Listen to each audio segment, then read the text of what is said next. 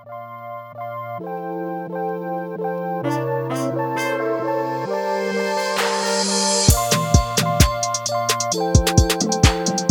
clap? You got it. Dude, I really shouldn't have had that large chocolate milkshake. I don't know why. I listened to my friend's suggestion. It was a mistake. You shouldn't have done it. I don't remember the last time I've had like a substantial amount of dairy in any meal or any snack in like the last decade. And I did it today. I have a rule about milkshakes. Only have them if you're at home. Don't have them at the theater. Don't have them on the way to like anywhere. Yeah, but you're old. You got to worry about that. No, I don't. I never shit my pants. I have. But I was at home, and it wasn't my fault. It was food poisoning. How do you shit your pants if you're at home? Well, one morning I woke up. I've told the story before, but one morning I woke up. For like a year, I was sleeping on my couch instead of my bed just because I didn't want to go in that dark, lonely room and face reality. Apartment? Yeah, I was just living in my apartment. I was in a slump. Wasn't very happy with what I was doing, with content I was creating. So I was sleeping on the couch every single night. I woke up at like 6 a.m. and I thought that was weird because normally I don't wake up until around 8 or 9. And I felt like a gurgle in my stomach. And I thought I just had a gas or a fart, whatever. And I let it go. And it was like hell's gates were opened. And it was just straight warm liquid all in my pants. It was bad, dude. What did you do? I had to like prop the back of my pants up to my butt and waddle myself upstairs to the shower. And then it kept coming. Oh, you were at that place, the haunted place. My first place, yeah, the haunted place. Yo, can I ask you a real question about that? Yeah. Was that all the audio that you captured, was that real? Yeah. To this day. Get out. To this day. For real? Yeah. I don't like knowing that that's a thing, dude. That was a real thing. I don't like knowing that. You know what's wild about it too is that that was before the ghost hunting trend on YouTube got really big. I should have stayed on it. Obviously, it creeps me out when we did it. Yeah. So if you would have told me that, I would I never stay there. I would never stay there. I just don't think that I'm about that life, man. I think that those are one of the few things that I just wouldn't be about. Anyway. Well, don't worry because that shit was all fake. Okay. Welcome to episode number 67 of the Eavesdrop podcast. None of it was real. My brother Nadeshot here. Hey, what's good? Got the brand new teeth. Brand new teeth. I should have went one shade wider. I should not have listened to my dentist. I'm a little upset about that. Yeah? I think he was more concerned. Well, first of all, Dr. Gabe, you're the fucking man. And I appreciate the work that he did on my teeth. But I think dentists, when you ask for their opinion, they're more concerned about making your entire smile the same color and making them look real. Yeah. Because I think that's what other dentists respect. Yeah. And other cosmetic dental work, they want it to look real. And my bottom teeth aren't as bright as my top, obviously. And he asked me if I want to go one shade wider and asked for his opinion. He said, I don't think you should. When you have this many teeth whitened and veneers, it looks brighter than just if you only did a couple. But I regret not going one shade wider because I wanted people to be blinded when I smiled. But they still look good. Yeah, they look really good. Yeah. I'm doing it. I'm going to your same doctor. He's great, man. Yeah, I'm going to set it up. So I'll be back maybe within the next month. He's awesome to work with. I had a lot of fears going into it. I hate the dentist. He made it super easy. I just hate the fact that, obviously, old, right? 1980. In Juarez, there was no, like, dentistry. Yeah. Right? So there wasn't, like, an option for me.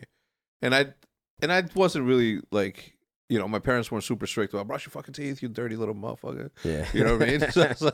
So I never really did. Like, I would obviously wake up and before I go to bed, but I think that's the one thing I regret about being a human being. Is like that I never took care of my teeth. I have gaps because I used to put coat hangers in between because I have no toys. So I have to entertain myself somehow. And I walk around like, ah. That's actually advice that a lot of older people will give younger people. It's like, what's one thing that you would go back and change is brush your teeth. Yeah. I would say the same thing because my parents actually were strict about brushing my teeth. But as you get older, they're always, hey, you got to take care of this yourself. Yeah. And I don't know why, but when I was younger, I was such a lazy kid. I didn't want to get out of bed and go brush my teeth every night. But I also had chipping and discoloration because of braces. So it wasn't the lack of proper hygiene, but that was definitely part of it. Yeah.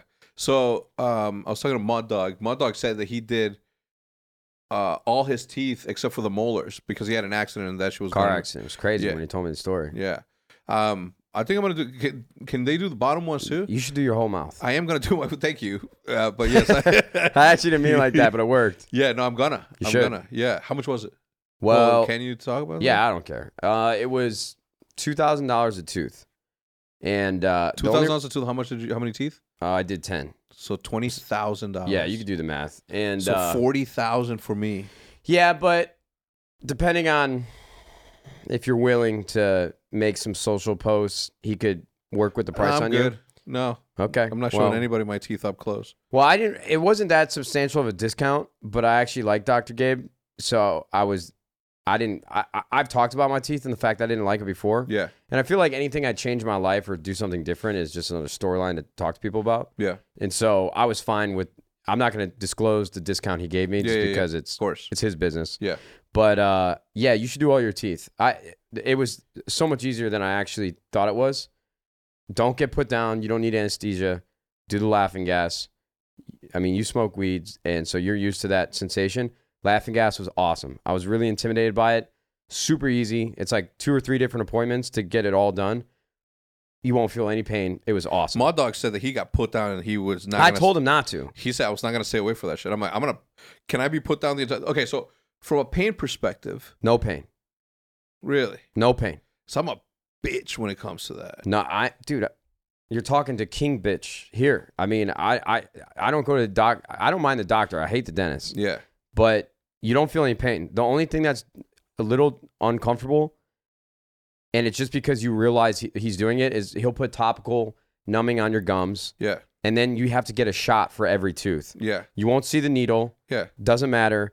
But you can feel the sensation or the pressure of the needle going in. There's no pain. Yeah. I am the King Bitch. Don't get put down. I just had skin tags removed because I had 3 skin tags. Really? You get them when you're old. So 1, 2, 3, and I got to remove because it was getting stuck to my chain. I remember seeing those skin tags. Yeah, and then I had one here in my eye, and then I had 2 here. I was wondering what was different about you. I didn't have Hermie. Yeah. I was really sad when they took them, because I named them shit. Yeah. And they say never name something that's temporary. Ralph and Frank, man. Who's that? The trophies from Black Ops 2. I just call everything inanimate objects Ralph and Frank. So I did it, and they're like, all right, no anesthesia. Oh no, they're like, it's gonna be anesthesia. I'm gonna pick it. I was like, it's gonna sting, then it's gonna burn. And I was like, okay. So he like put it in, and I'm like, oh my god. And then it burnt. I'm like, okay. And then I just followed the track in my head. I'm like, it's gonna be 1, 2, 3, 4, 5, and then it's gonna go in my eye. The dude grabbed the needle and put it in my eyelid up here. Ew. And then he started burning it. And he's like, don't worry about the smell.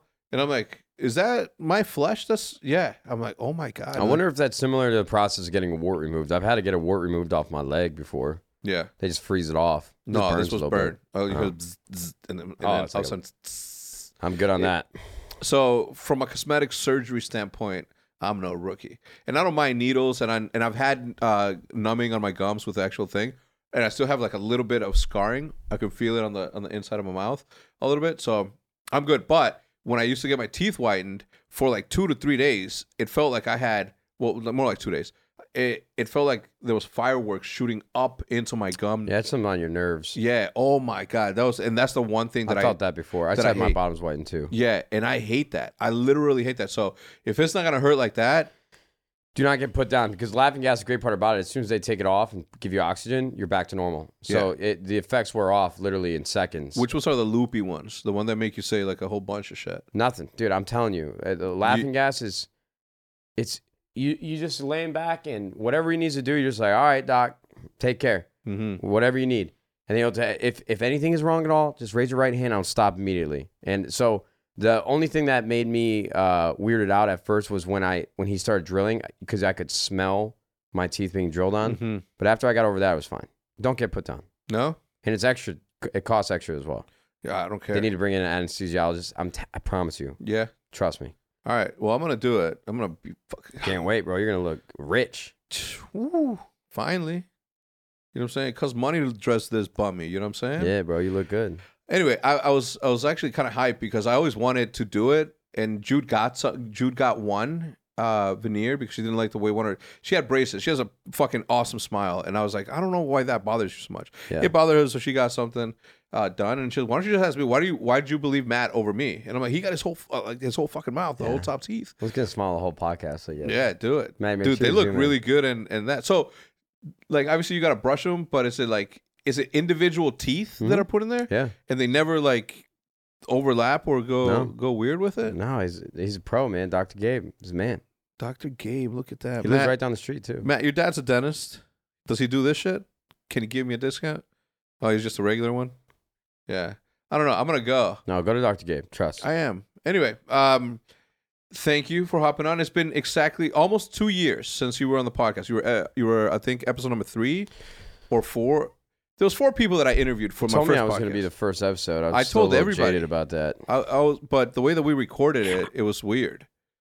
It was you good? It was weird because too much. It was David Vonderhaar, then Scump, then Fwiz. you. Oh no, Fwiz was number 1. Fwiz, Vonderhaar, Seth, or him and then Seth. Now would be a good time to have Vaughn on. Yeah, Treyarch just announced in Raven Software. It was difficult to.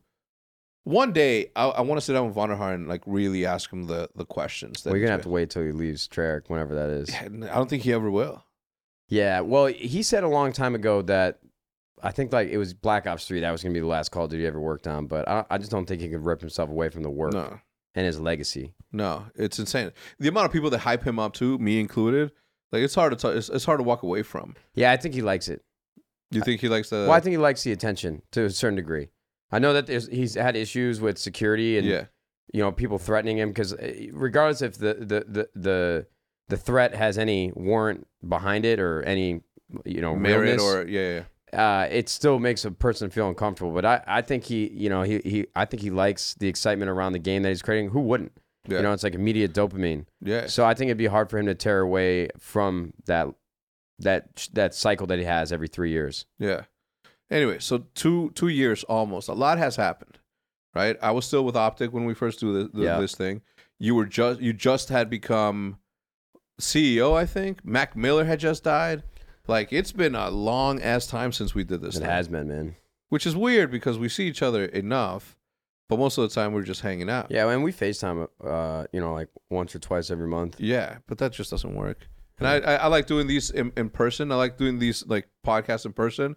I just think that it has to been weird for you and Jack to do them over Zoom calls or shit. Well, it feels silly. Just because we built this multi-million-dollar facility, the Cash App compound, and we built this incredible production studio, and we've only used it once.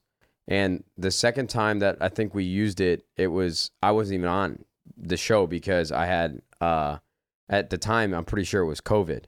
Well, but they thought it was the flu. They just wrote it off as the flu. I didn't get tested. I think it was COVID. We had Jack Dorsey come on the podcast when I still had the Nadeshot self-made podcast. But it's actually been easier. I'm surprised with how easy the transition from working in an office has been to, just working from my bedroom. It just feels familiar, like what I used to do. Do you miss going in? I miss the people that I worked with. Yeah. I mean, there were certain things I didn't like about working in an office. I always felt obligated to make myself look busy because I knew everybody else was working, and I felt a sense of guilt when I wasn't. So what would you do, like to pretend? Shit. I mean, the new office, dude, I've got these blackout shades I could, motorized, they go down. Yeah. And then nobody bothers me. But I don't feel guilty anymore. I mean, I've been busting my ass during quarantine. Yeah. I was streaming a lot.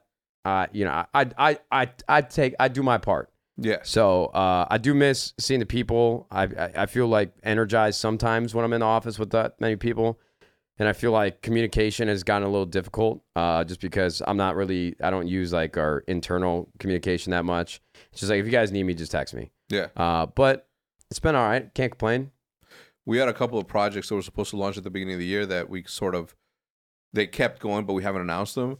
And that shit sucks because like a lot of people were putting like hard work into this shit and we didn't. It for me, like nothing really changed because like immediately I told Matt, I'm like, all right, if you're going to come into work, you have to abide by all the rules and you have to self-quarantine. And, if you go out, sanitize, the whole thing.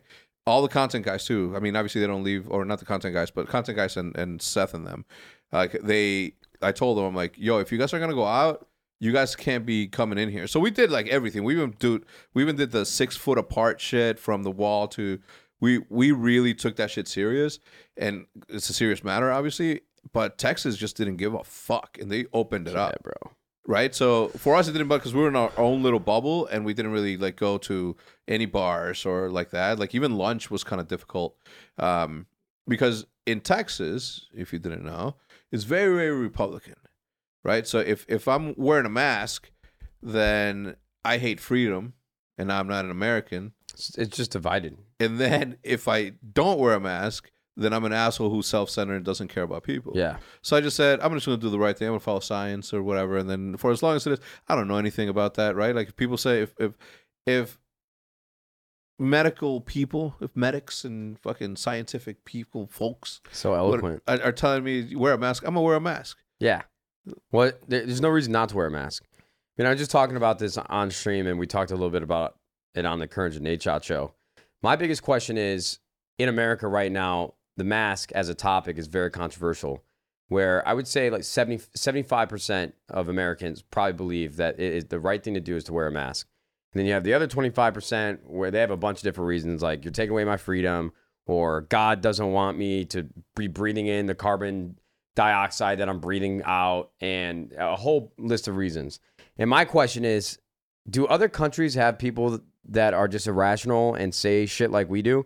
Because everyone's, obviously the joke is America has these cases, it's always rising, other countries don't.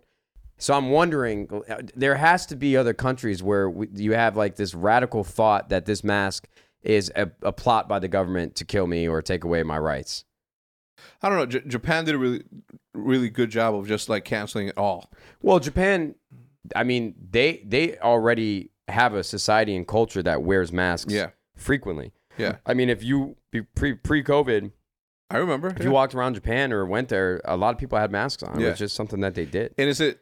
I always wondered. I'm like, oh, they must be sick, or they don't want to get sick, but they don't want to get other people sick. Yeah, like it's a really proud nation and mindset. Yeah, you can't even spit on the street. You get fucking caned. Yeah. Well, I don't think that's Japan. That's like Taiwan or something. I think the biggest issue in America, and this is just my perspective, and you don't have to agree with it. I'm not saying I'm right, but I feel like there's no...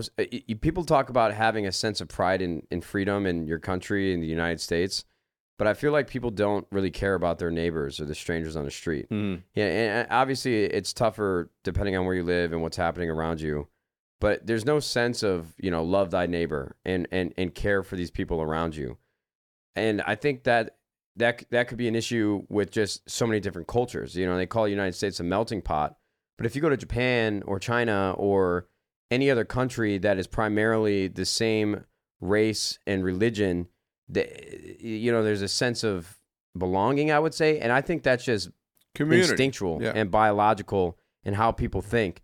And I feel like that's the biggest issue in America is people don't care about each other. Yeah. And that's the biggest issue.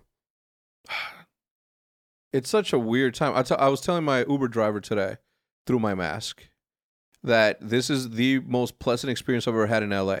There was no traffic. Yeah. I got to the place that I needed to go to in 20 minutes. As it said on my Apple Maps, it wasn't an extended additional 20 minutes because of traffic. It's Saturday. It's Sunday in the middle of the day. Yeah. And there was like no issues me getting there. And the Uber driver said that this is the best summer that LA has ever had in the last 20 years. Dude's been here all his life. He's like, this is the best summer it's been, but nobody's enjoying it because everybody's inside. And then I said, well, maybe it's because we've been, the smog and all the pollution has sort of like reshaped the way that the clouds form or whatever. Well, wait, what was he saying? Why it's the best summer? What was it? What did he? He just said that the weather. Dude, it's like this I've been living here for 5 years. I've been living here for 20, but the weather's always like this. The weather here is the same every day, unless it's June gloom, where it's just cloudy in the morning. Yeah. Or like 2 years ago, we had a really bad drought, and then it rained for like a month straight. There's actually a ton of flooding. But the weather's the same all the time. No, the dude seemed uber positive. Yeah, but he probably thinks it's been a great summer because he doesn't have to deal with traffic every day if he's driving Uber. That's also true. He's probably just happy. The fact that you were able to see the Eiffel Tower from some parts in London goes to show that there is a massive, massive pollution problem. Don't disagree with that. Yeah. I agree with that. Cars not being on the road every single day and, basically cities coming to a halt for sure. It's definitely helped. Because I do remember air pollution has gone down drastically. I mean, they took like satellite imagery of, I forget what city, I think it was just a general continent. And they like the astronauts that were up there or the satellite photos they'd taken, they've never seen it so clear. Yeah. Reminds me of that movie Day After Tomorrow. So good. I just watched it. When the storm clears up, you're like, wow, you guys aren't going to believe this. It's beautiful. I've never seen the Earth like this. Yeah. Maybe we need that. Maybe we need that. Shit. I live in Southern California. I think that was like the safe zone. No. People went down the border to Mexico. Yeah. But I think I'd survive. I don't think I could ever go back. To Mexico? Yeah. I'd probably stop like in Dallas. I think I'm as far south as I'm willing to go. I could live in like Tulum or... Where's Tulum? I don't know. I don't know where Tulum is. I swear to God, though, it's in Mexico. Every single person in Southern California, it's like, oh my God, you haven't been to Tulum yet? Tulum. I mean, even Haley's been there a bunch of times. Like all of the rich folk, it's like the place to be is Tulum. And it's in Mexico. It's in Mexico, and it's one of the most expensive places. Is it Baja California? I have no idea. I think it is. I think it's in Baja. Oh, no, Tulum. That's not Tulum. That's by Yucatan. Did you spell Tulum right? T-O-L. Is it T-U-L-U-M? It's Tulum.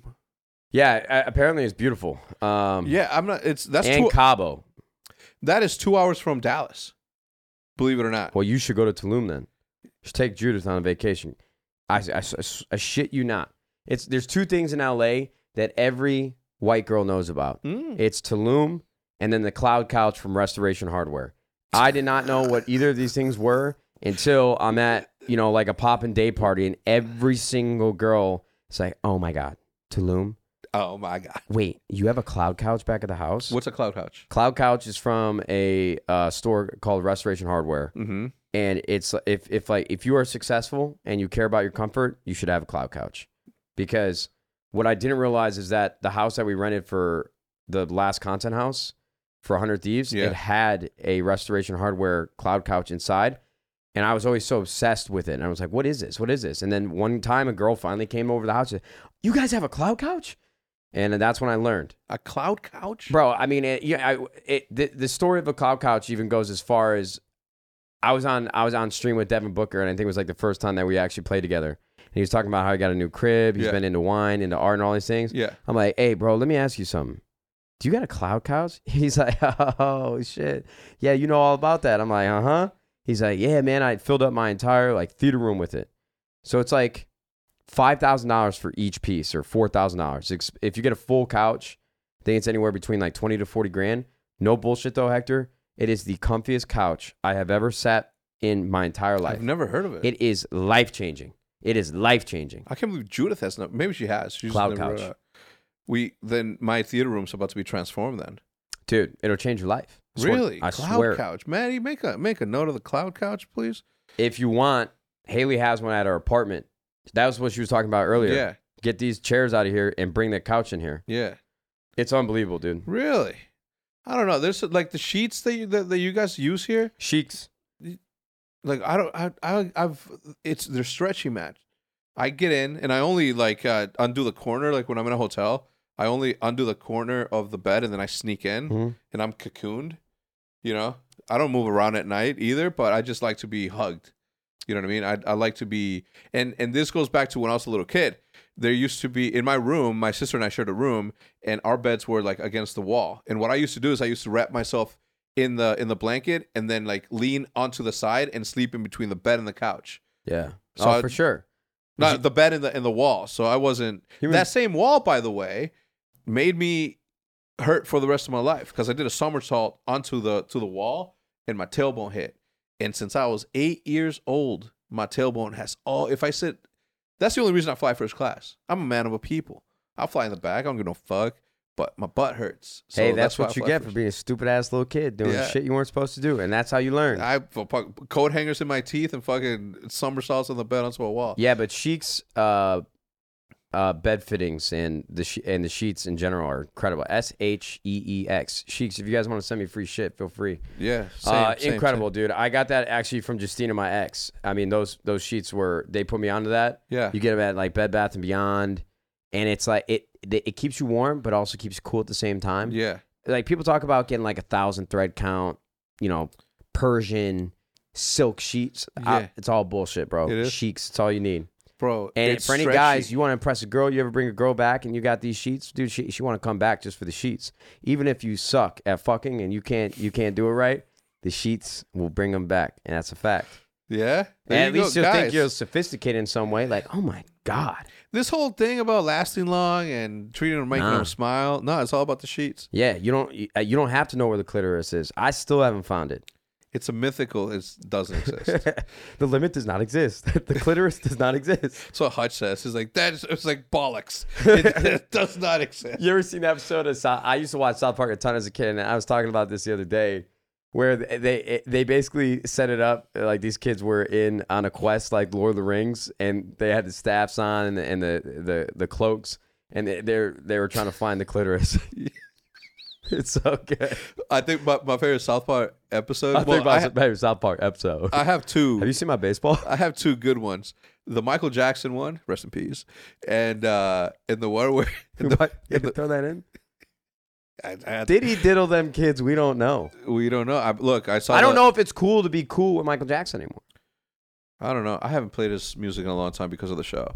But the other one was where they theorized, there was a hypothesis that said that if you eat through your asshole, you shit through your mouth. They did. They fed themselves through their ass and they were shitting through their mouth. What was this? South Park. Oh yeah, it's so good. They did like a Human Centipede episode like that, I think too. They were ahead of the game. You know what's crazy is that I don't know what year it was that I stopped watching cartoons. Yeah. And if it wouldn't have been for me giving, we didn't hear that. Don't worry about it. Nah, there's no way these mics picked that up. I drink a large milkshake for Christ's sake. Like I told you, mid podcast you're gonna be like. And I'm a very gassy person, just in general. Like there's got to be something wrong with my intestines. No, I think you're overdoing it. No, it's been my whole life, bro. Anyway, I if it wouldn't have been for your recommendation of Hunter x Hunter, I wouldn't have watched it. And if I wouldn't have seen the first episode, I wouldn't have been as hyped as I was about it, which was the fishing episode. I was like, oh my God, why don't you tell me? Like I would have been hooked right there. I don't like that they give you the same, like it's like 20 minutes worth of content and there's like a shit ton of episodes, but I don't like reliving like the first 10 minutes of last episode on that thing. But what I'm saying is that you don't though. Why? What do you mean? Yes, you do. Well, the first minute it's a pick recap. Up. Yeah. No, it's not a recap. It's not. I promise you, it's not. I mean, I've watched it 5 times. The first minute is like them picking up where they were from the last episode.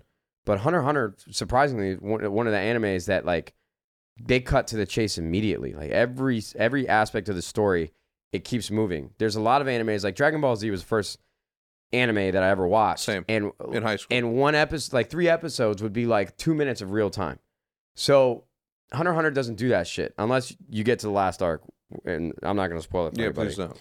But I think it's a bad take. They definitely go into detail on moments that are happening in the show. Yeah. But it moves pretty quickly. I mean, I'm on episode like 70 with Haley. She's the first time she's watching it. Yeah. She loves it. Yeah, it is 20 minutes of content, but they get to the point.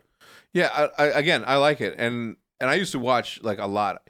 Initial Drift. Did you ever watch that? Nah. So good. It's a racing. It's a racing. They even made a movie about it. It's on Netflix. So good. Like the best racing anime you're ever gonna watch. Initial D. I mean, obviously I haven't watched all of them, but that's what it is. Ronin Warriors. Yeah. That shit was like one of my favorites. Dragon Ball Z. Obviously, like everybody likes that. I never got into Naruto. Or what's the other one? The Airbender one. Avatar: The Last Airbender. Man. Well, that's an American-made cartoon. But like I remember in Mexico, I used to watch this one where I don't know, I can't even explain, so I'm not going to it. But I don't know at what age I stopped watching cartoons because I used to be like a massive fan. I used to draw Bart Simpson and Ren and Stimpy. That was like my junior high school, which was just 8th grade because I moved here. All I did was draw Bart Simpson and Ren and Stimpy, like over and over again. That was like my thing. I don't watch Family Guy or South Park anymore. I used to watch Futurama and Simpsons. I don't know what I think it was like. I think I just stopped watching TV in general. And I think you could watch like Family Guy or all these other shows on one of these streaming platforms, but I just don't watch them anymore. Yeah, my brother watches all that anime shit. Still. My brother watches all those things, and he'd be sending me jokes about it. I'm like, I don't get that shit. Stop fucking sending me that shit. Yeah, there's some like Bob's Burgers I heard was really good. I never watched that. It's a bunch of shows. I like watching real shit now. Yeah, I like watching the realest of the shit. Succession is my favorite show right now. Succession's great. They haven't even started filming season 3 yet, which is kind of a bummer. The Boys is coming back on Amazon. The Voice? Oh man, have you not seen The Boys? Oh, The Boys. That's the supervillains. Yeah. Shout out supervillains. You know what I'm saying? I'm sure they're watching. Who? No, they don't. My friends? No, they don't watch any of my shit. That's the joke. The thing about being a content creator and having friends outside of the industry is that they really don't give a shit. They don't give a shit. They don't give a fuck. Until I got a text. I'm planning this golf trip with one of my best friends, Rich, and we're bringing my dad and my brother and his dad and his brother to Pebble Beach and playing all the nicest courses pretty much in the United States. Where is it? It's in Monterey, which is like south of San Francisco. It's like a 4-hour drive from here. And I forgot why I brought this up. Popularity, people don't give a fuck. Oh, yeah. So, my brother, I don't think he watches any of my videos or anything. He's got shit he's got to do. And then he said something along the lines of, couldn't even place top 30 in a Twitch Rivals tournament. And I'm like, what the fuck? Yeah. How did you know that? Yeah. So he must have been watching at some point. But yeah, I don't have any, friends, none of my close friends watch my videos or streams. One of my friends does, Jory. Shout out to Jory. What's up, Jory? 606 Entertainment, baby. You know what I'm saying? But that's it. Everybody, I mean, maybe some of them do, right? But the majority of them don't give a fuck. You know what I mean? Which is good because, it's reliving shit. When people obviously we're very when you vlog every day, you have to obviously be as entertaining as possible. Yeah. And some of the shit that I say doesn't necessarily coincide with certain shit. You know what I mean? And they're like, yo, what the fuck? Are you really mad at this dude? I'm like, no, this is for the vlog, dude. Listen, don't ever fucking listen to what I'm saying on the vlog. Sometimes it's not as dramatic as it seems. That's just the way that we like to play the game. Yeah, we got to play the game. You're pretty much the same person, though. I actually think you're funnier off camera than you are on. Yeah, my brother said the same thing. You are. And you just get when you get on camera, you just get a tad bit nicer. Me? Yeah, but I think what's so funny about you is Hector and Fwiz, I think I learned a lot from when I was growing up, just because you guys just always have a reply.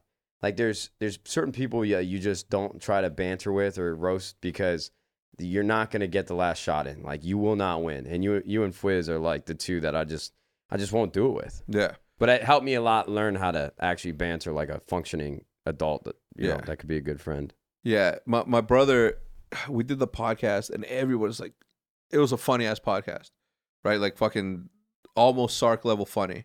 The amount of people that were in there watching, they're like, yo, why don't you and your brother do more podcasts? Or to this day, I can't believe you guys don't do more. Yeah, so me too. But he just doesn't want to fucking do that shit. He doesn't want money and fame. No, well, he wants the money. He definitely doesn't want the fame, though. Dude, your brother is your brother's way funnier than you. Yeah, maybe. I don't know. We're like the same. Funnier. We're like the same fucking person, though. You know what I mean? Yeah, except that he doesn't give. He gives less of a fuck on camera, and I give a fuck on camera. Yeah. You know what I mean? And he just doesn't give a shit. Did we cut anything from that podcast, Matt? Yeah, he was saying names and shit. He didn't give a fuck. I'm like, dude, you can't be talking about shit. People you beat up when you were in fucking high school. Dude, he would be a star. That's what I keep telling him. He's like, that's just not for me. Yeah. He said it in the podcast too. He's like, I know that at any point that I want to, I could start a YouTube channel and then just use you as clickbait or use all the people that you know as clickbait, and be that. But it's just not for me. I respect that. The one thing that I've learned though about being on in semi-popular on the internet is that you become more popular to the people that you don't really know or that you didn't really fuck with or talk to on a regular basis, because their kids do watch, and then they see they're like, I want to be a streamer, and obviously they see the orgs and who's what, who's this character and that character. Just yesterday, Judith told me that one of her friend's sons, who I've met, but they were fucking kids. They started freaking out because they were watching one of my vlogs, and her friend's like, oh, that's my friend's husband. He's like, you've met him? And he's like, what? No, we haven't. And they started freaking out. And I'm like, man, these kids got to be 13. Zero chance that they've watched me for like an extended period of time. Yeah. And I don't know what it is or how they get introduced to certain things. Like maybe it's Call of Duty and that's how they know me, because it certainly isn't something else. And I just assume that any kid that enjoys YouTube now or gaming content is not a Call of Duty fan. It's more like a Fortnite person. You know what I mean? So I get like super weirded out by shit like that. Yeah. Actually, one of my favorite stories, I think, from the last year of like fan interactions, I went to, it was before COVID happened, but my girlfriend's best friend was having a wedding in Arizona at this resort, and they got a golf course there. And I had never met any of them before. And so I'm not nervous meeting anybody anymore, just because I've met people that have made me nervous. And once you get over that interaction, you're just like, all right, whatever. So I'm usually pretty good around new people. Let's go. How you doing? Nice to meet you. Pretty charismatic. And so I had no doubt that I wanted them to like me, because I care about Haley a lot, and I wanted to make a good impression. So we walk up on the outside patio, and the bride and the groom, they were having lunch with Haley's best friends and their parents. And so we're just sitting down, and I shit you not, in like the span of 30 minutes, I had 3 people come up to me to take a picture. One which worked there, one that just walked off the golf course, and one that like want to buy me a drink. Yeah. And it just was so much easier. Everyone was just like looking around like, what does he do again? Because I don't really know if they got the whole story or understood what I actually did. And it was that moment where I'm just like, all right, this is dope. Like I was just like, what's up? Yeah. It's Matt. How you doing? Don't call me Nadeshot. Part of the interruption, but I got to tell you about today's sponsor. Today's sponsor is none other than DoorDash. DoorDash has been such a big supporter of the Hex Quarters and the Eavesdrop podcast. I got to tell you, I get excited every single time I see them in there. As a daily user myself, I obviously am excited to every single time that I get to promote something that I am a big fan of, as I am with DoorDash, right? Whether it's the amount of Zoom calls that I'm taking, the amount of phone calls and meetings that I have to go to, the editing, you name it, right? When we have the Hex Quarters full of people that needs to be fed when we're doing content, guess who we call? We don't call anybody. We open up our DoorDash application and order anything from our favorite restaurants, our favorite local restaurants. Specifically in this day and age, we have to support our local restaurants, and this allows us to do that with contactless delivery, which means that they drop it off, you go outside, you pick it up, you wave at the driver, you say thank you so much, I appreciate the hard work, tip them well, gosh darn it, why not? And grab your food, bring it upstairs, and tell Scum to stop, man, here's your food, just eat it and let's get back to work. Okay, because DoorDash is the application that brings you food that you're craving right now, right to your door. Ordering is easy. You open the DoorDash application, choose what you want to eat, and your food will be left safely outside of your door with the new contactless delivery drop-off setting. Okay? With over 300,000 partners in the U.S., Puerto Rico, Canada, and Australia, mate, you can support your local go-tos or choose from your favorite national restaurants like Chipotle, check, Wendy's, check, Cheesecake Factory, that Cajun pasta. I mean, come on, you can't even argue with me on that one. Right now, our listeners can get $5 off and 0 delivery fees on the first order of $15 or more when you download the DoorDash application and enter code Eavesdrop. That is code Eavesdrop, EAVESDROP. I don't know anybody that orders food that isn't more than $15. Okay, if you are, live life a little, enjoy it. Okay, that's $5 off your. That's $5 off your order and 0 delivery fees on your first order when you download the DoorDash application in the App Store and enter code Eavesdrop. And I'm going to tell you again, one more time, in case you didn't hear me the first time, you get $5 off, 0 delivery fees on your first order of $15 or more when you download the DoorDash application and enter code EAVESDROP. Thank you so much, DoorDash. I appreciate you. Thank you for the support. Let's get back to my brother, Nadeshot. But yeah, I totally understand where you're coming from, because whenever I meet a young kid now, I feel like they only know me by association to people that they know. Like if they've seen me in a video with Symphony or Ninja, Tim, exactly. But now Warzone's actually helped me out a lot, because, Fortnite, I played for like the first 6 months, and I actually had some really good videos on there that popped off. Yeah. But these kids don't know who the fuck I am. I'm like old generation. But now in Warzone, I'm posting my clips again, I'm uploading YouTube videos, and it's been like kick back up, and more people are recognizing me again. Yeah.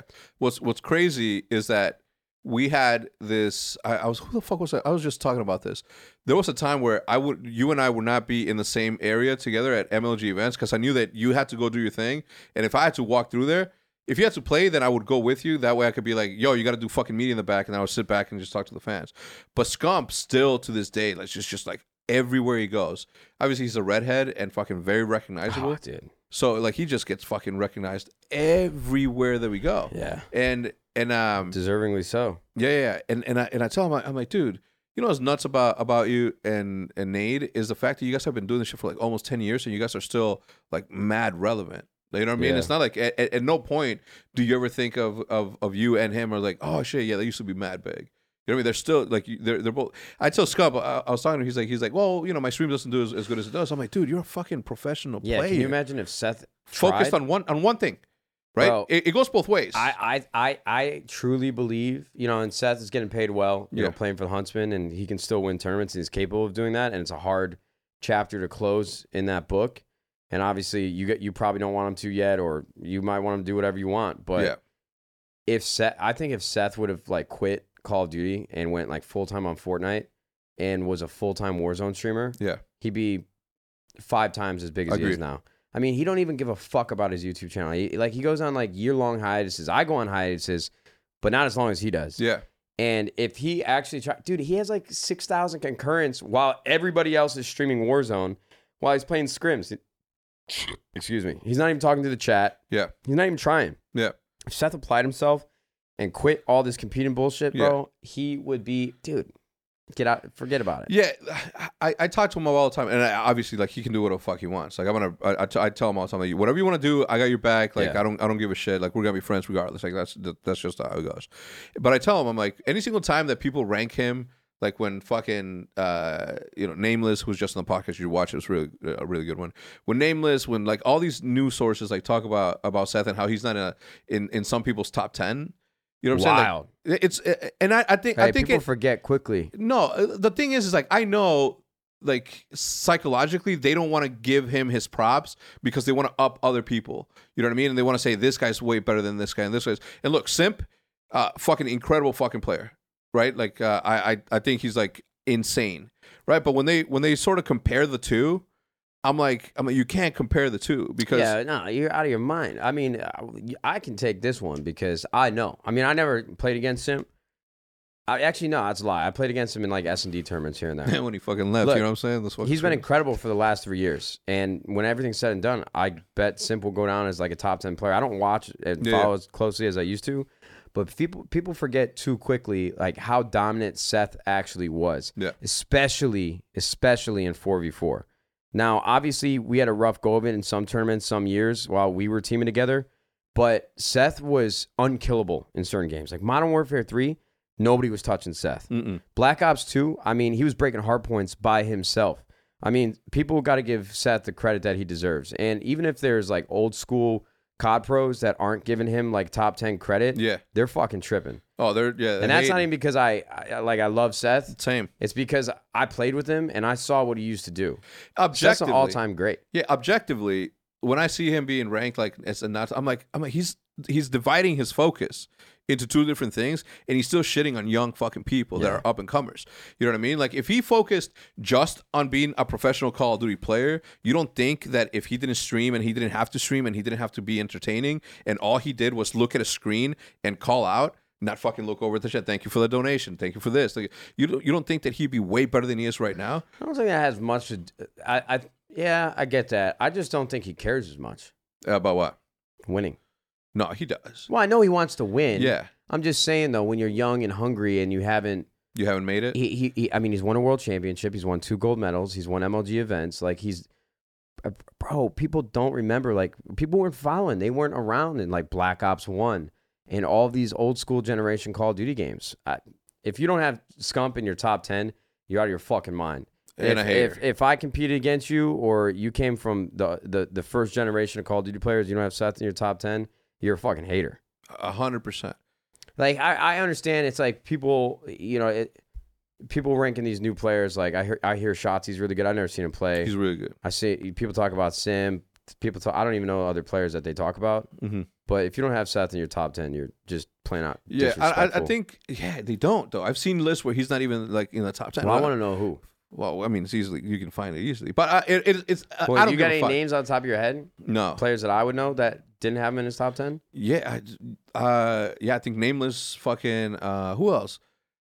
There's anyway. I don't give a fuck. And some people say this shit just to be controversial. Too. Yeah. No, like nameless. I like Ant a lot. Yeah, same. But he's trying to be like the Stephen A. Smith or like. No, I mean it's true. Yeah. I mean all these takes that he would give on broadcast, so people would get mad about him. Yeah. I mean, Ant's not a stupid person. There's no way he's not saying this shit so that it generates more controversy. Yeah. I mean, that's exactly what like that First Take show is. It was Stephen A. Smith and what's his fucking name? They were on a show together at first, and then one went to like Fox Sports. What's his name? Fucking Rick Bayless. Yeah, Rick Bayless says all this wild shit, and that's why they're making so much money. Yeah, I don't even know where I got that name from. I never watched a single show. Yeah, but you just know. Anyway, so I always go back to the fact that I'm like, you guys have been like stayed at the top. Like you just fucking hit 26,000 subs, and you're not a fucking like consistent 21,000. Well, whatever. Fuck, man. What's the difference at that point? Hey man, I'm grateful. You know what? Every single time that I take a break from YouTube or I'm not uploading as much, I wouldn't even consider the breaks that I took in the last 2 or 3 years since 100 Thieves started as breaks. Yeah, it's just a different workflow, like a different responsibilities that I have, and I miss uploading to YouTube consistently. And I'm sure everyone at the company would love if I uploaded more. But it's just my life is different, right? Because in the first 2 years, it was kind of like split responsibilities where. My life before every single day, the goal was to get a new video out and go and do something fun for that video. But at the beginning of the company, there was like an expectation from some people that I should be in the office every single day, helping build the business. Mm-hmm. And so it just became difficult to balance. And I think we've now found a comfortable spot where I can work on the things that I think are really fun and really cool. And there's a level of trust that, some days I might not be working and some days I might take off during the week. But when I'm getting the shit done that needs to get done, even if it's a lot of fun for me, it's still, helping build this community of 100 Thieves and build this business and sell apparel and generate views. I'm doing my shit. So when we first did the podcast 2 years ago, almost October, I asked you, had your life changed now that you're the CEO of an organization? You're like, are you kidding me? It changed me to my core. Yeah. Like everything about you had changed, right? You'd be going into the office at 9 o'clock. You were always there. And then you were doing the same. This was before you guys even got the compound. Yeah. From a business perspective, as a businessman, because you're not just a businessman, you're a businessman. have you like fallen in like super love with like the business aspect of it, the entrepreneur like aspect of it? Yeah, I believe so. I mean, there's something to be said about working for your equity, and it's like short-term value versus long-term value, right? Where every single day I was just trying to maximize how much money I could make in a day, where now I'm trying to maximize how much attention and how much I can generate for 100 Thieves. So I would say from an entrepreneur standpoint, I've definitely fallen in love with aspects of it. I mean, there's certain things that I miss, the freedom that I had as an individual. I even talk about that on stream, but I really love what we're doing at 100 Thieves. There's times where I'm frustrated because I can't touch every part of the business, and there are parts of the business that I shouldn't be touching anyways because it's not my expertise, right? But I think everything funnels back to me at some point. If you can talk about it. Just like operational stuff. Like I don't want to be a manager. Like I don't want to manage people, right? Because I think I do my best work when people can compliment me and help me succeed at the things that I want to do.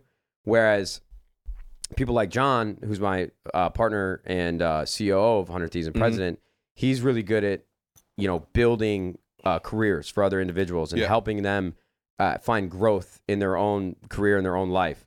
Well, I can't do that, dude. It's just not. You do though for influencers. No, I do. I mean, I do to a certain extent. I just mean from like a day to day. We have over like 40 employees at the company. Like I'm not going to be the one that's managing and telling them what to do every day, right? I don't know.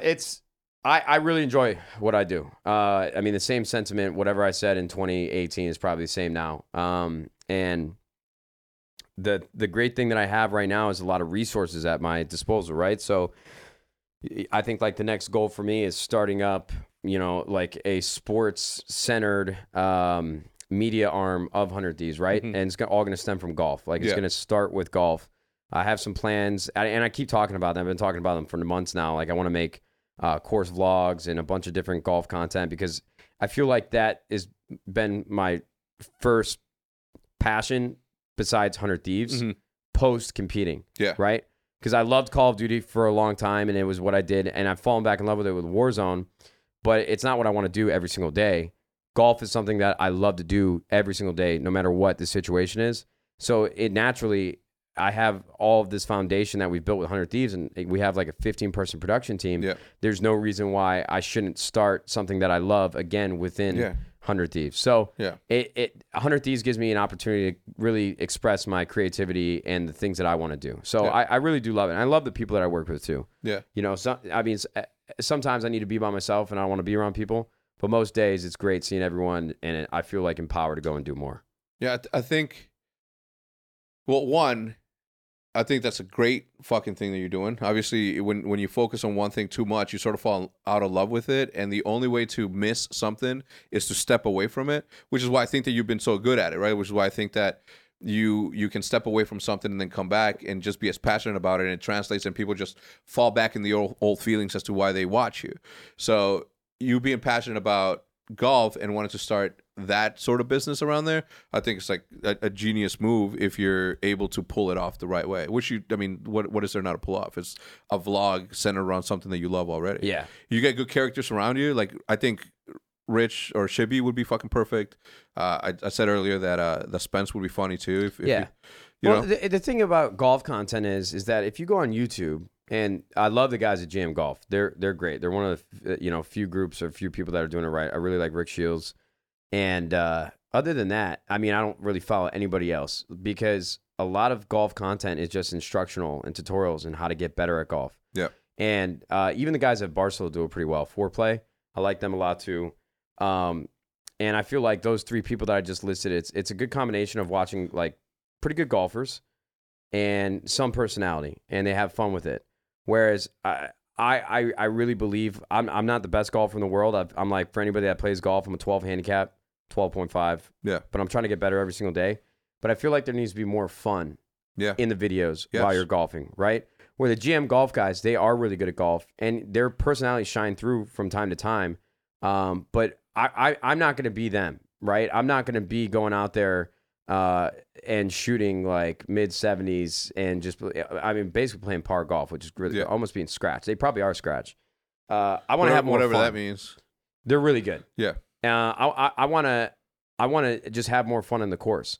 And obviously you're going to see technical aspects of golf in there, because my buddy Rich is really good at golf. Mm-hmm. But I just want to have more fun on the course, because that's what every guy goes and does. Yeah. You go out on the course, maybe to get away from your life for a little bit.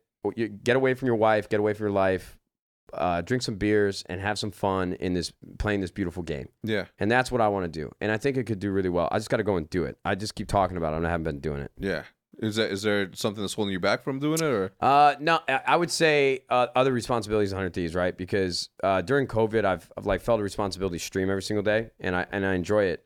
Like you said, I was killing it in subs, and I took some time off. Not time off, I just wasn't streaming as much every single day. Yeah. So it's like every single week I got to do a content house video. I got to do a podcast. I have phone calls I got to be a part of and talk about the broader strategy of 100 Thieves. We're working on apparel. We're doing a bunch of different things. So it's really just having my priorities straight. We're working on. I'm probably going to hire an executive assistant to help me with my schedule and my calendar, so I can stay on task more efficiently. And it's really trying to balance. I mean, when you think about it, I've got my main YouTube channel, which hasn't been getting uploaded to very often, which needs to change. I've got my second channel, which I have a great editor that's been helping me. I'm streaming like 6 hours a day. Then I have to take care of everything else regarding 100 Thieves. We're doing like photo shoots, like I said, podcasts, I got videos. In here. Yeah. And it's finding time to do something different while juggling all of that, which has been really daunting for me. And when I have a lot of things to do, I procrastinate because I'm overwhelmed by the thought of getting it done. Yeah. I do think that you're not utilizing your brand enough, like outside of this gaming shit. You know what I mean? I think like you're like in the prime position to where I'm jealous of like what you could be fucking doing, because it's just like massive shit that you just like can do. But time just doesn't allow for shit to happen a certain way. You know what I mean? Like I'll always put my money on you and Seth, obviously, because you guys are like my boys and shit.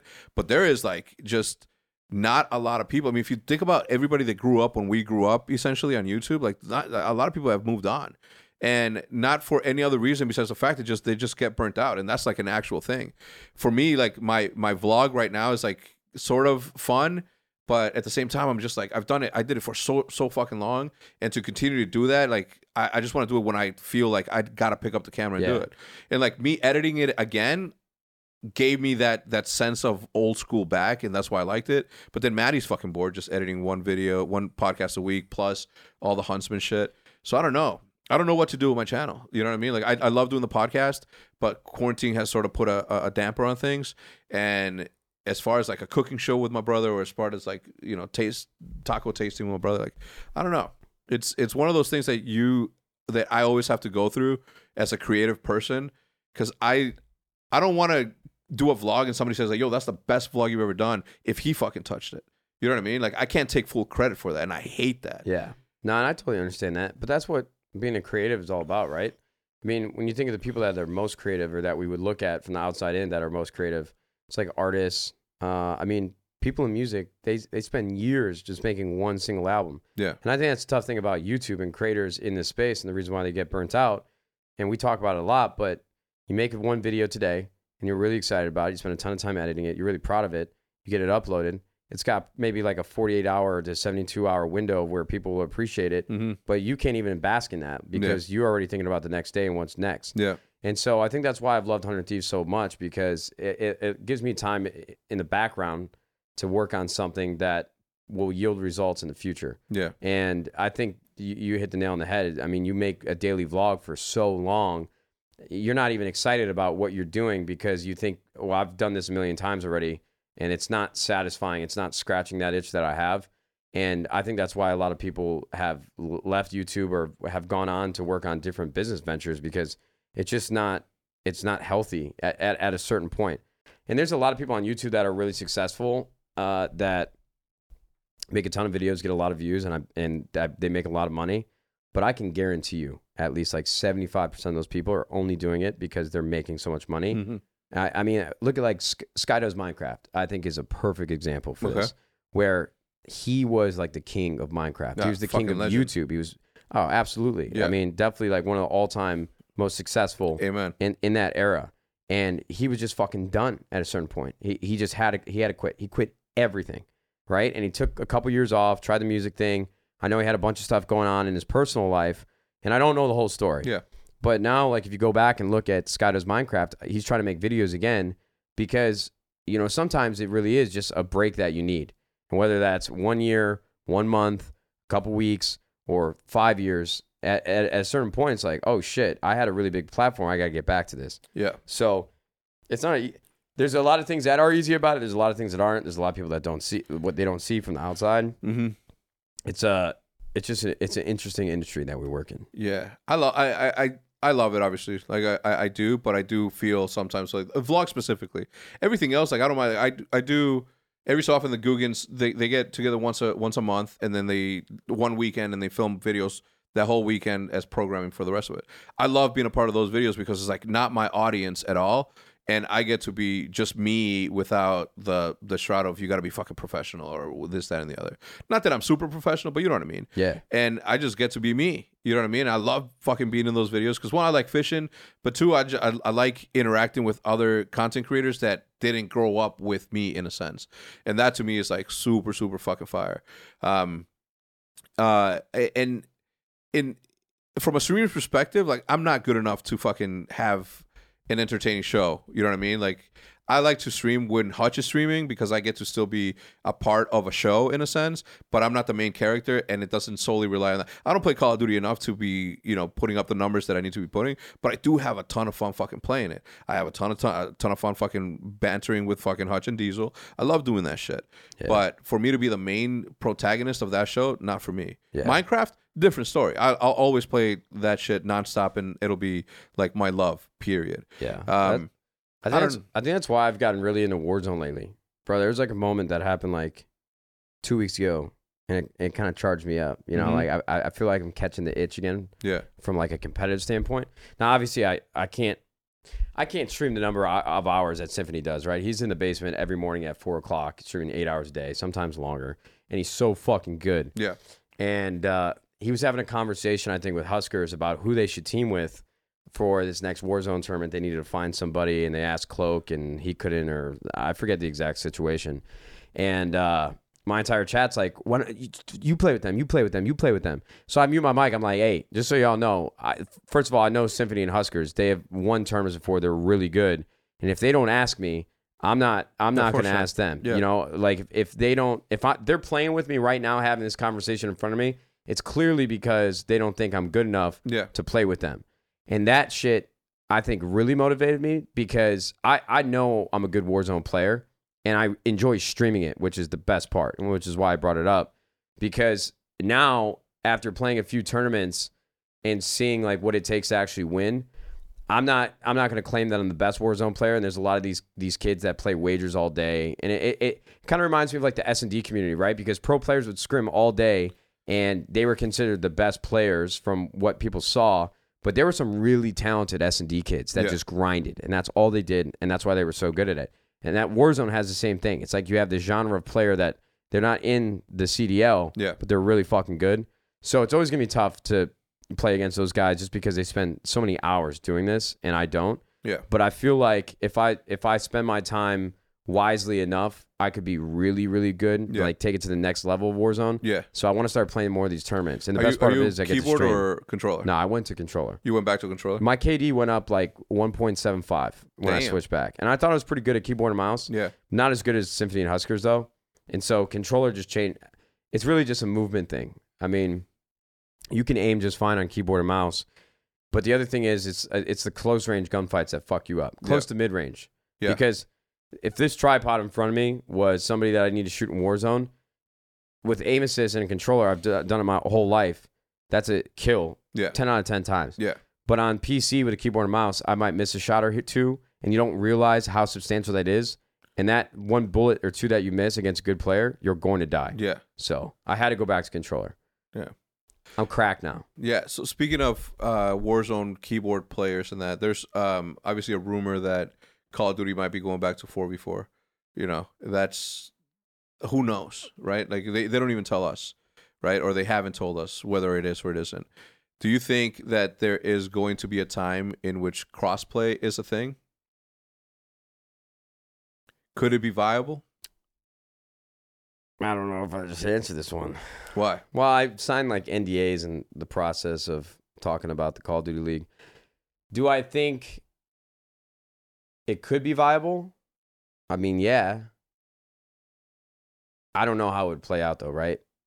Because I think controller players, from an aim assist perspective, you even seen it in Fortnite, where PC players claim that aim assist was so strong on Fortnite that it had to be nerfed, and you couldn't even compete. Mm-hmm. Like controller players were just going to win.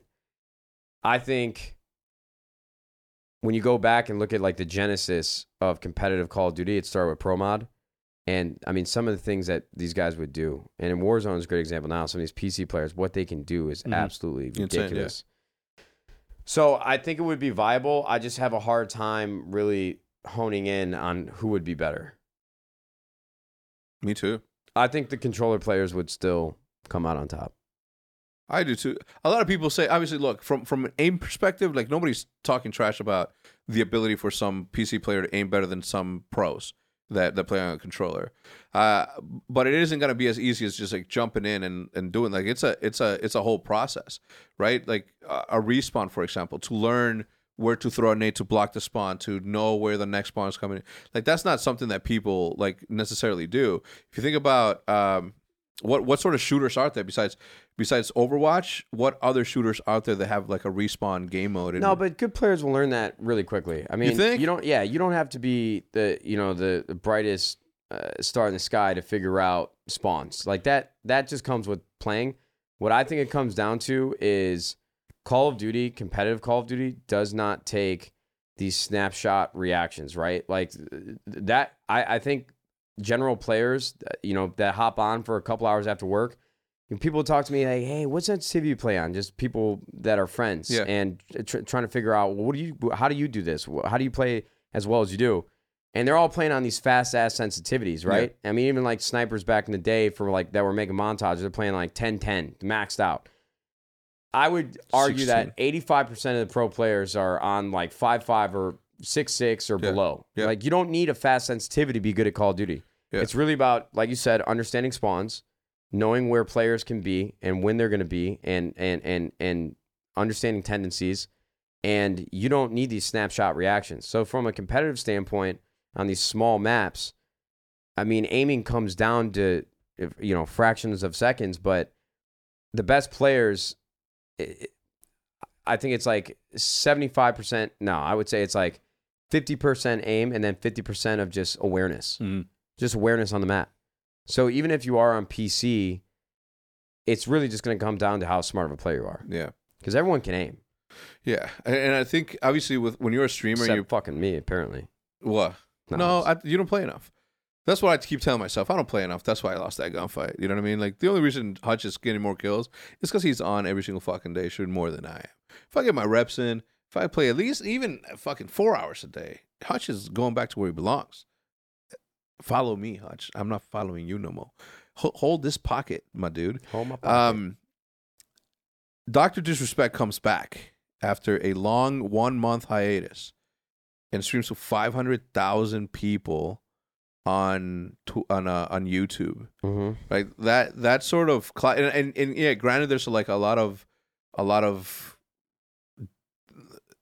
how do you call it? A lot of missing information. Yeah, it's drama. It's mystery. Yeah, mystery. Yeah, it's mysterious, right? Like he all of a sudden he's banned from Twitch, and when that first happened, and everybody just fucking immediately started going to the negative, right? Like as to what could have happened. This, I'm not even gonna text the dude. I know this dude since fucking 2009. Like I think we have a pretty good relationship. You know what I mean? Outside of the game, even.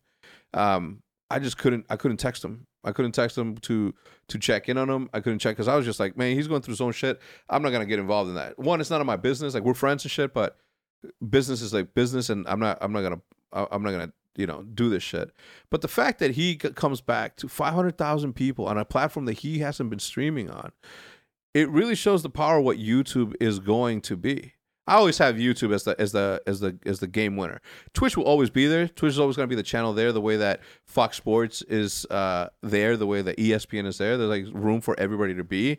But I think YouTube will always and forever have the whole. YouTube's massive, dude. I mean, Twitch is great for what it is, but YouTube is. I mean, shout out to my boy Fwiz. He did it. He invented YouTube. Yeah, he did. But I mean, Dr. Disrespect, like his production and his creativity around streaming is second to none. I mean, it's the best in the business. Yeah. The thing is, though, I mean, this is what happens. I mean, drama and mystery drives engagement. It drives interest. It's like every single time somebody's been banned from Twitch, it's come back bigger. Tfue got banned for like a couple weeks or a month or whatever it was, came back and was the size of Ninja. You know, you had Dr. Disrespect go through similar things for filming in the bathroom. Yeah. Comes back bigger. I mean, the mystery behind why Dr. Disrespect was banned going to YouTube fueled a ton of this interest and this need for more information. I texted Doc. I consider Doc to be a friend as well. And I'm a fan of him on and off camera. Yeah. My thing is, though, I just think that there's no way that him and his team don't know why he was banned. I think that's cap. You think? Cap. Has to be. It has to be. I mean, there's absolutely no way. It has to be a legal matter that only employees of Twitch that are handling it and their lawyers can talk about with Dr. Disrespect's legal counsel and team. Yeah. It's the only thing that makes sense. You can't just get banned after signing a multi-million-dollar contract with no explanation. Yeah. It has to be a legal issue. I don't know. It's to me it's one of those things where I don't think we'll ever find out. I think it's gone beyond that. We'll find out one day. You think? Absolutely. Everything gets found out? When everything's finally settled, I don't know if it's going to be 6 months from now, a year from now, years from now. We're going to find out eventually. Yeah. And I don't know how we're going to find out, but we will. There's no way. It just can't happen. Is it because there's the internet and everything gets found out, or why? No, I just think I think it's a legal issue that has implications that nobody can speak about it until everything has been settled. That's my best guess. Yeah. That's what I truly think. I don't know. I'm in that point where I'm just like, man, who fucking knows? Like, imagine if we would have taken every single advantage from the beginning, like us, from the beginning, and just like over dramatized everything. Like we did a really good job of not being the fucking clickbait kings, which we could have. Yeah, but clickbait didn't get big on YouTube until like 2014, 2015. When like it's like the same thing with talking about money or buying cars on YouTube. That shit used to be cliche. People get really upset about it, but the culture changed. Yeah. And then everybody saw the views that people were getting from clickbaiting, and it finally started like, if you're not clickbaiting, you're not doing well on YouTube. Yeah. But I agree with you. I mean, with all the shit that we went through with like me and Seth and the different iterations of the Optic House and Joey, us replacing him with JCap and everybody coming in and out of the house. Yeah. Dude, I mean, we could have cashed out. Yeah. I mean, from what we knew, we were maximizing our efforts, knew, but we knew, like, we knew that this could have, like, we could have done a lot there. Like, we knew that if we talked about it, or if we were a little bit more transparent, or if we would, I was just always afraid of what would happen to the other person. You know what I mean? Like, if we talked about just like shit that you know what I mean? Like, being transparent is good, but sometimes like just going all out and saying like everything, like it's not just damaging in certain scenarios for the org, but also for like the specific individual. Yeah, I completely agree with that. And on top of that, I feel like audiences hold people that are a part of esports organizations to a higher standard. Yeah. I've dealt with that at 100 Thieves, where I get judged at a certain level because we are an esports organization. Yeah. And that has its pros and cons. That's why I'm not as funny as I can be. Yeah, right? Yeah, I mean, it's like, I don't know. It's tough, dude. There's a lot of yellow tape. Yeah, the thing is, like, obviously I wouldn't change who I am for anything, right? Like, I don't even mind, like, toning it down for the camera. I don't mind not, being me the way that I want to be. It does get to you. Like, losing sleep to me is, like, the true definition of success. Being able to fall asleep peacefully, and I even told Jude, I'm like, listen, if there's something going on in our personal lives, not just between me and her, but just like family stuff or friends, like real life friends, I'm just like, please don't tell me if I'm in the bedroom. If I'm in the bedroom, like it's there's no time to be talking. Well, if I'm in my PJs, if I'm sonked in watching TV, the last thing I want is for any sort of stress or work or anything to come into my life and just like be that. I have my phone on do not disturb, but then I have like everybody. I have you, Seth, and all my people on my favorites, so those calls come in. So if at 3 a.m. in the morning, fucking somebody's in jail and I have to get them out because they were too drunk or whatever, then I have that ability to go do that. But that's the only time. You know what I mean? Like, that's the only time I do that. And it does suck to be in the middle of fucking drama. Dude, I don't know how some people do it, man. Like, I just can't do it. I just have so much inner peace knowing that for the most part, nobody's mad at me. Yeah.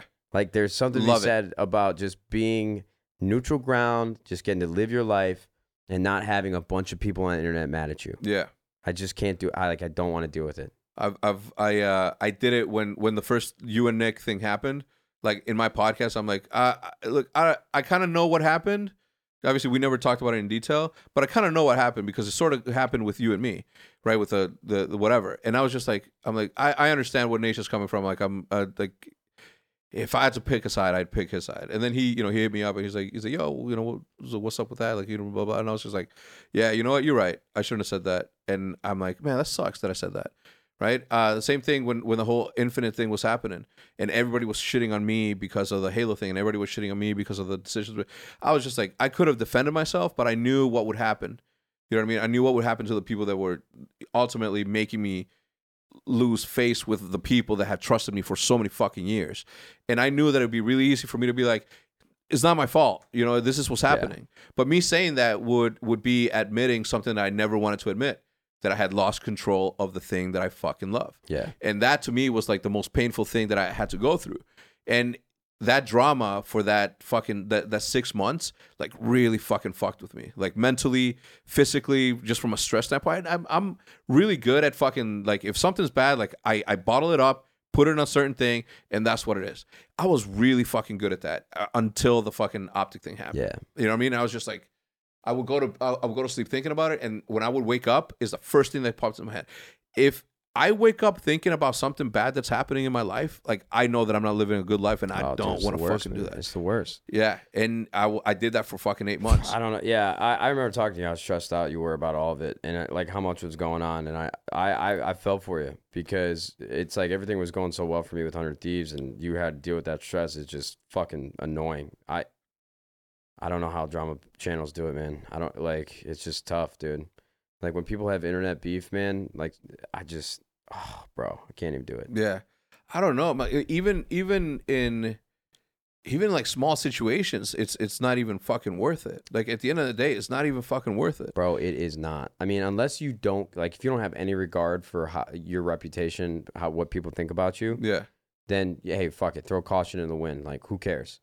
But for me, it's like, you know, I represent an organization. We have a ton of sponsors. We have employees that are building a career here. Like, there's so much on the line. We have tens of millions of dollars from investors. Yeah. Like, I have to be on my best behavior in most situations, because it's not just me that I'm worrying about now. It's everything else that has been built over the last 3 years could come crumbling down if I make the wrong move or misstep in any way. And so, dude, even like, of course, when I'm scrolling my timeline and someone says something to me, like I want to tell that person my side, and I want to explain things that have happened or how things transpired, just so that someone can sit there and then make a decision.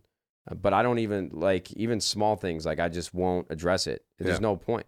There's no point. Like the KSI and like Logan Paul, like, I don't know if that's true. Yeah, I don't know if that's real. I think it's real. I think it has to be real. Yeah, but they're both smart businessmen. Amen. Yeah. Yeah, like they're good for each other, which is why it's good to sort of. I think the beef between KSI and Jake Paul is actually very real. Yeah. But I think Logan, you know what? I told a lot of people that Mike and Logan Paul invited me to come on their podcast, which I'm going to do, Impulsive. Yeah. And people in my chat were like, L. First of all, I'm a huge fan of Mike and Logan Paul. Yeah. I think Logan Paul made a mistake, and I think he was actually remorseful of that mistake.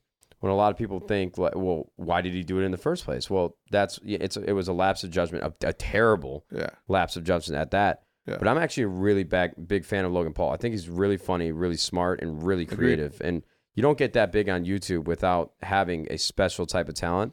And so I was honored when Mike was like DMing me, like, hey, man, we got to get you on Impulsive. I'm like, fuck yeah, let's do it.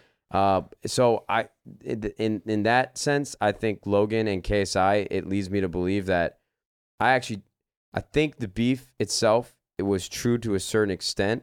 And then they realized, and maybe that's what it was in my mind, they realized like how beneficial it was for both of them. Mm-hmm. And it helped a lot. But like the things that I see KSI and Logan Paul like go back and forth chirping at each other, I feel like that shit's real. Mm-hmm.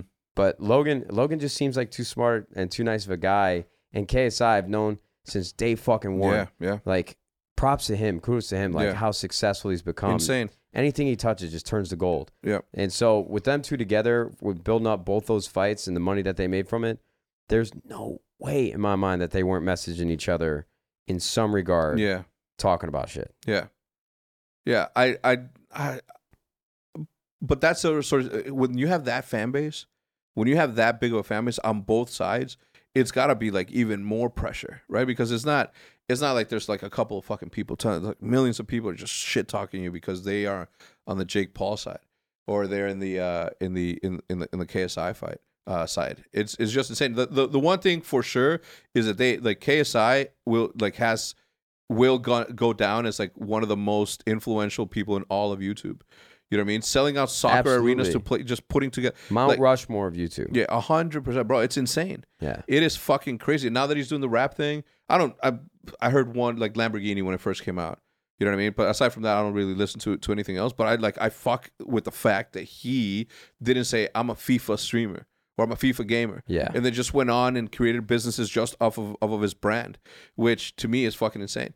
We're living in, we're writing history every single day as we go through this YouTube sort of thing that we're doing.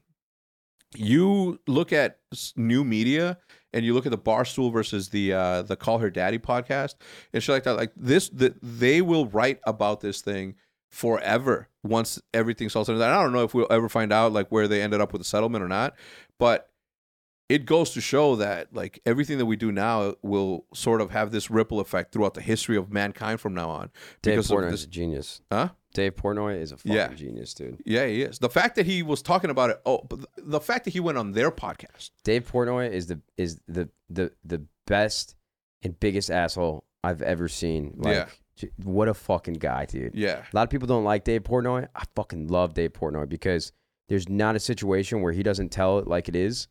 And every time it works out in his favor. Like, Barstool, I love everybody at Barstool, dude. Yeah, same. I'm a big fan of Barstool. So am I. Dude, Dave Portnoy roasted me on Twitter. No, he didn't. Yeah, bro, because I tweeted out that Cheez-Its are like the worst snack in existence. The truth was, I have never eaten a Cheez-It. The hand of God on my mother's soul. Yeah. I have never had a Cheez-It in my entire life. And I was only putting out the tweet to Russell, my girlfriend's Jimmy's, razz her a little bit because she loves Cheez-Its. Yeah. And so the next day, I'm getting my Twitter is lighting up. I'm like, what the fuck is going on? I open my phone. Dave Portnoy quote tweeted it and said, "You seem like a successful guy. So, yada, yada, yada. But you're also a fucking moron. Cheez-Its are the best thing ever. You fucking imbecile, you stupid idiot." God damn. Something crazy like that. Yeah. You could probably pull it up and put it on the screen. So then I was trying to be funny, dude. I'm like, all right, I've got Dave Portnoy's attention. How do I get him to follow me and how do I have an interaction with him? Yeah. So I thought what I did was actually really funny because I watch all of his pizza reviews and I had his pizza app on my phone and it basically goes through all the pizza places in your area and it's like an aggregate, like kind of like Yelp for pizza. And then if Dave has reviewed it, you'll see it on the app. And so I changed my background of my phone to like Dave Portnoy's photo and sent him like a screen recording of my iPhone of me deleting the app from my phone. And then the subtlety of it was like Dave is like my screen background. Yeah. And that's genius. Yeah. I didn't see that. I missed it. Yeah, it got some good traction, but nothing ever came from it. But I love Dave Portnoy. I like it too. I like the Barstool. Everything that Barstool's doing is really good. The other people that did it before them that did it successfully and they're still doing it successfully to this day is Complex. Complex is great. Yeah, Complex, I think, obviously came before them to the level that they're doing it right now, obviously. But and they did it so fucking right. They did it perfectly. I always look at them and as a sort of North Star. Maybe because I'm a hip hop head and like that's always been my thing. And everything that they do is like interesting to me, and that's the people that I started following from the beginning. And I saw how they diversified into different things. The documentaries they did on shoes, like it was just like Blueprint, for example. Like Blueprint is one of my favorite YouTube shows that has ever been created. They do interviews with Kith, what's his name? Fucking Ronnie Fig, right? Like they did an interview with him, and I was just like mind blown. They did an interview with Cause. They did like Architect. Like they do it fucking right. Complex is great. My only like note on Complex, because it sounds like you have a deeper understanding of their business, because I only follow like when they tweet something out. They should have never let academics and Joe Budden separate. It should have never happened. Yeah. And I still don't know the whole story, but I think Joe Budden just couldn't stand academics and didn't want to be associated with them, which I understand if you're Joe Budden, who had a successful stint in rap and whatever. But I've never seen Complex get more attention than academics and Joe Budden getting after it, going against each other every single episode. Because I haven't watched that fucking show one time since Joe Budden has left. I haven't watched it once. And I used to watch the snippets. I used to watch it all the fucking time. Yeah. And, people have split opinions on academics. Every interaction I've had with him and messages and stuff, I don't really watch his content anymore, but it's always been positive. So I don't have a negative thing to say about either of them. But that duo should have never got split up. If I were Joe Budden, man, I would have just like... But a lot of thing about like the rap community, hip hop community is all about credibility and your reputation and who you are as a man or a woman and what you stand for. And so I can totally understand if Joe Budden was like, this shit is whack, I'm out, I'm not going to associate with this guy. I get that. But man, if you didn't have that pride, bro, that shit, it was every single episode. That's what the internet was talking about. Yeah. No, they did it right. You know what's crazy is that social media has sort of ruined a lot of the mystics behind some of my favorite rappers of all time. I made the mistake of following some of the, like, all of Wu-Tang essentially, but some of the shit they post, I'm just like, man, I wouldn't do that. You know what I mean? Yeah. And it sucks because I hold them in the highest regard you can, like every single Wu-Tang member. So when I see Raekwon posting a fucking selfie, I'm just like, all right, fuck it, man, just run. Like, my first instinct's like, ooh, don't do the two hand fucking, picture. But at the same time, I'm like, that's the fucking chef. Shut the fuck up. I see. That example is even better than I was going to say. What I was going to bring up to that point was the mystery and the mystique behind actors and actresses. Mm-hmm. Because back in the day, like in Hollywood, you didn't want nobody to see you in public. Yeah. Like, you didn't want tabloids picking you up. I mean, before even the internet existed, and then when social media started, a lot of actors that do it right, like Kevin Hart and The Rock and Chris Pratt, they do social media pretty well. Incredible, yeah. And that's why they're even more successful now. Yeah. But back in the day, I mean, you wanted to be able to embody every role that you were a part of. And that's what was so cool, and what the success and the stories behind these actors and actresses, because you'd only see them once every year or two in this movie, and you would love it. Like, fans would just go nuts over it. And now everything's so accessible, you're hurting yourself now if you're not on social media in some ways. Yeah. But with that example, that's even better, bro. Can you imagine listening to like the hardest fucking rap album, hip hop of your life, and then 20 years later, I don't want to taking a 2-hand selfie? Dude, I don't want to know what Tupac would be in a fucking social media realm. I don't want to know what Biggie would be in a social media realm. I'm glad that Jay-Z doesn't have a fucking Instagram, or he does, but his people manage it. Yeah.